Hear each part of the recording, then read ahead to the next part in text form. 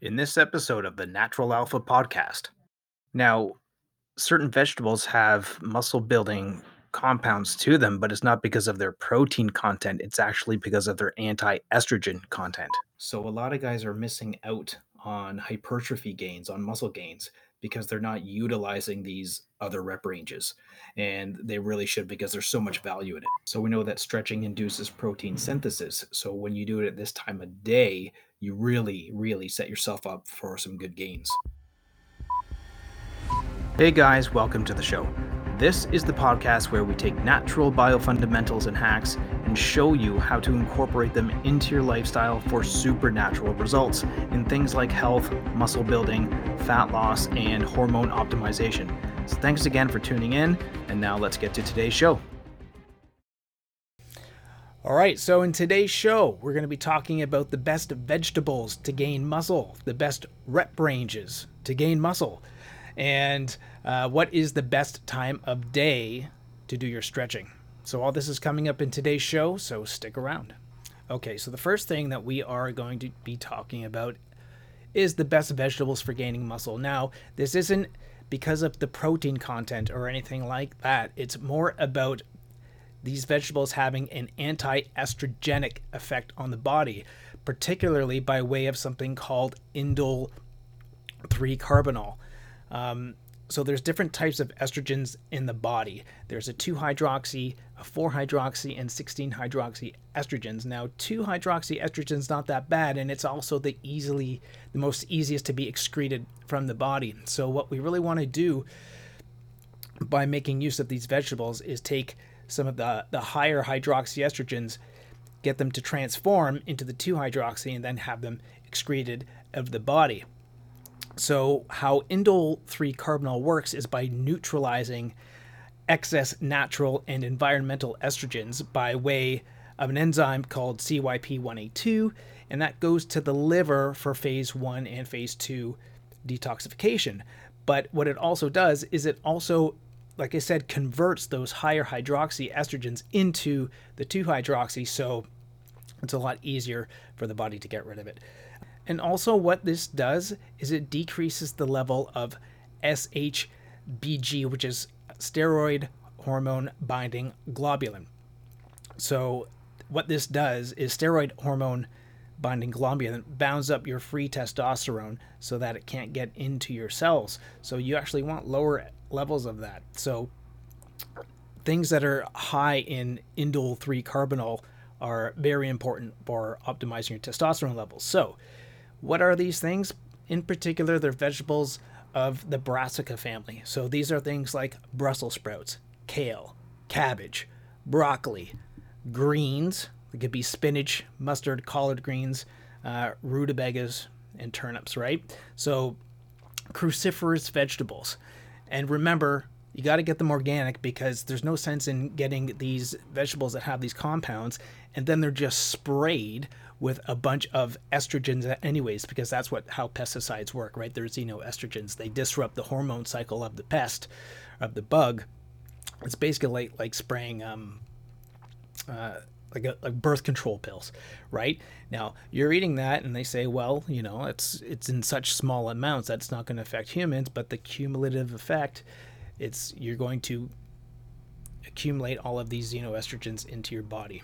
Okay, so make sure that you're getting organic. Now, some honorable mentions too are mushrooms, because mushrooms have anti-aromatization properties. What is aromatization? So aromatization is when the body takes testosterone and turns it into estrogen. So there's an enzymatic process that happens there.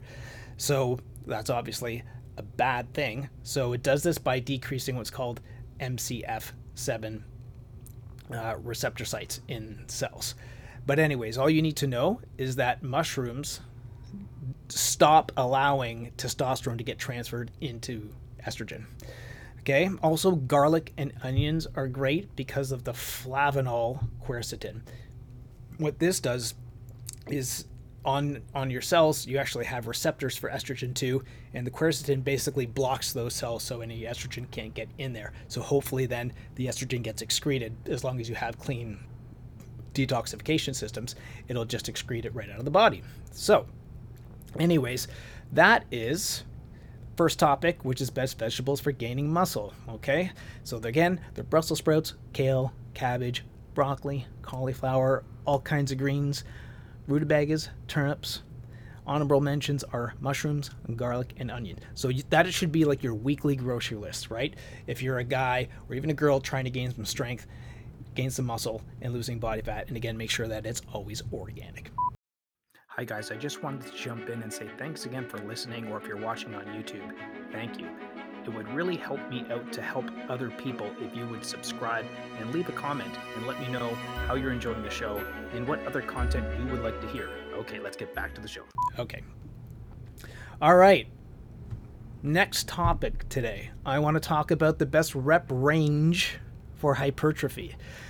And I got news for you. There isn't actually one range, okay? But let's talk about the typical rep ranges. Typically, there's a 1 to 5, then there's a 6 to 12, and then there's like 13 and beyond, or particularly 13 to 20 if you're still talking about weight training and not weight or endurance training. Now, when you're working with a 1 to 5 rep range, and when I say that, I mean like at 5, you're failing. When I say 6 to 12, I mean at any of those reps, you're failing, so you're hitting failure. But at 1 to 5, it's a more neural recruitment of the myofilaments, and you're more under a load stress, okay? With 6 to 12 rep range, there's mechanical micro tears that happen. The myofilaments are under less load stress, but more time under tension. Now, with the higher rep ranges, 13 to 20, there's more of something called capillarization or blood flow. This also has lactic acid principle of hypertrophy. And what this does is it expands the fascial envelope of that muscle. So the muscle is wrapped in something that sort of looks like saran wrap that we call fascia. But when you do this type of training, you expand the fascia, you expand the muscle, so that muscle growth is not restricted. So those proteins that are trying to build are not restricted, okay? As well as it does something called mitochondrial biogenesis. Now, mitochondria they do lots of things. They're known as the energy centers of the cells, but they actually do a whole bunch of other things. They produce hormones and all sorts of things, right? So, but here's the thing. All of those things will cause the muscle to grow bigger. They will all cause hypertrophy. It's just the typical 6 to 12 rep range is sort of the one that's in the middle that sort of does all three a little bit. But if you're not training heavy and you're not training light, you're not going to get the optimum amount of the other types of hypertrophy. So that's why I suggest you use all rep ranges sort of exclusively, whether it's in a single workout, so like a single workout, you're doing 1 to 5, or a program, right? Maybe you'll do a heavy program for a month. So you'll work with 1 to 5 reps, and then you'll do like a program of 6 to 12 reps, and then a program of 13 to 20. Or you can do them all three in one workout, which I like to do sometimes. So I'll do my heavy compound lifts first, anywhere from 1 to 5. Then I'll do some accessory work, that's 6 to 12, and then I'll finish with a couple of sets of high rep stuff, right? But the studies show that there is actually major hypertrophy benefits in all of those rep ranges. So don't just stick with the classic and sort of dogmatic where it's 6 to 12 reps, or 8 to 12 is another common one. Use all three. And if you go to a website called Stronger by Science, there's a guy named Greg Nuckols, super smart. He did a great meta-analysis of all of these hypertrophy studies, which is like an analysis of all these analyses. And he clearly shows in his analysis that there's huge hypertrophy benefits to all of these rep ranges. So if you're looking to get jacked, don't just be stuck in, back in the 90s where it was like 8 to 12 reps or 6 to 12 reps, and that's the best rep range. Okay, it's just sort of the mid range where it does all three: the neural stress, the mechanical stress on the proteins, and the blood flow all in one. But by using them exclusively, you're going to get a lot more out of each type of or each method of hypertrophy. Okay, and it's why I say like CrossFit athletes are so jacked, and they really are. I mean, drugs aside or whatever, but they use all types of training. They use heavy, moderate, and high rep training, right? And just look at them; they're incredibly jacked, right? Okay, so that's it for that.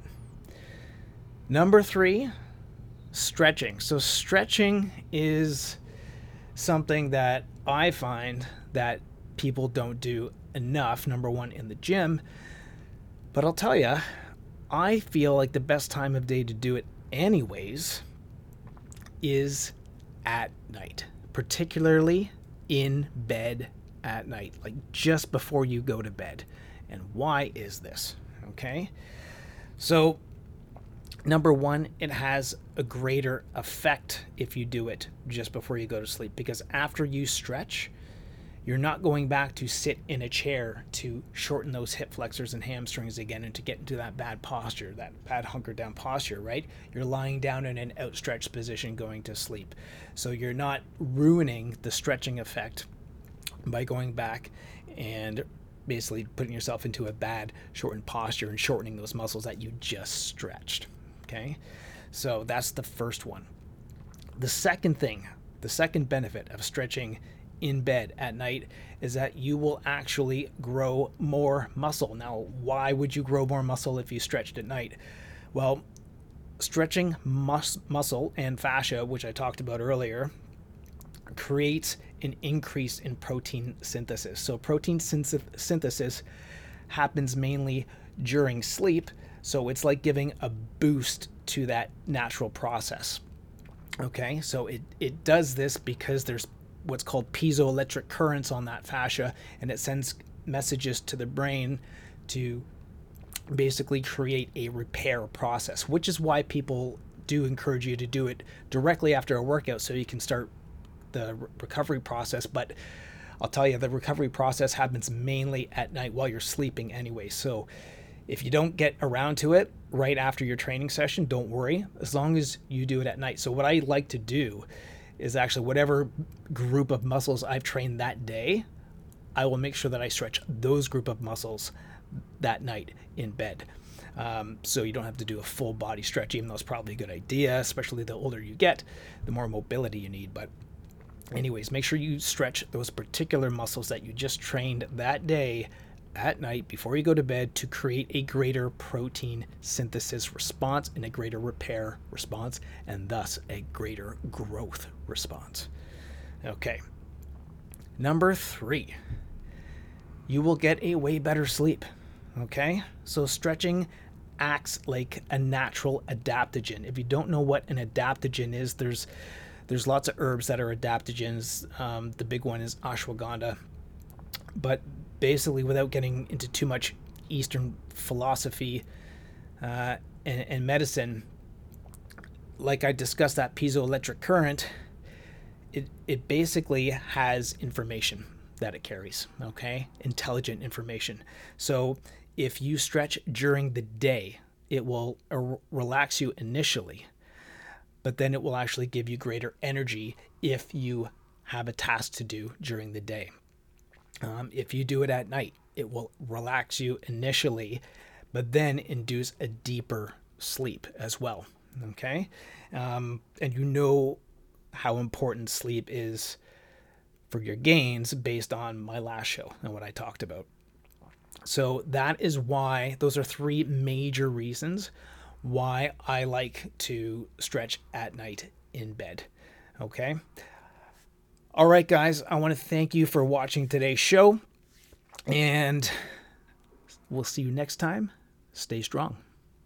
Guys, thanks for listening. I hope you can take today's content and apply it to your life to make a stronger version of yourself. I really do. If so, it would really help me out if you guys could follow me on Apple or Google Podcasts or whatever platform you're listening on, really. And leave a review as well.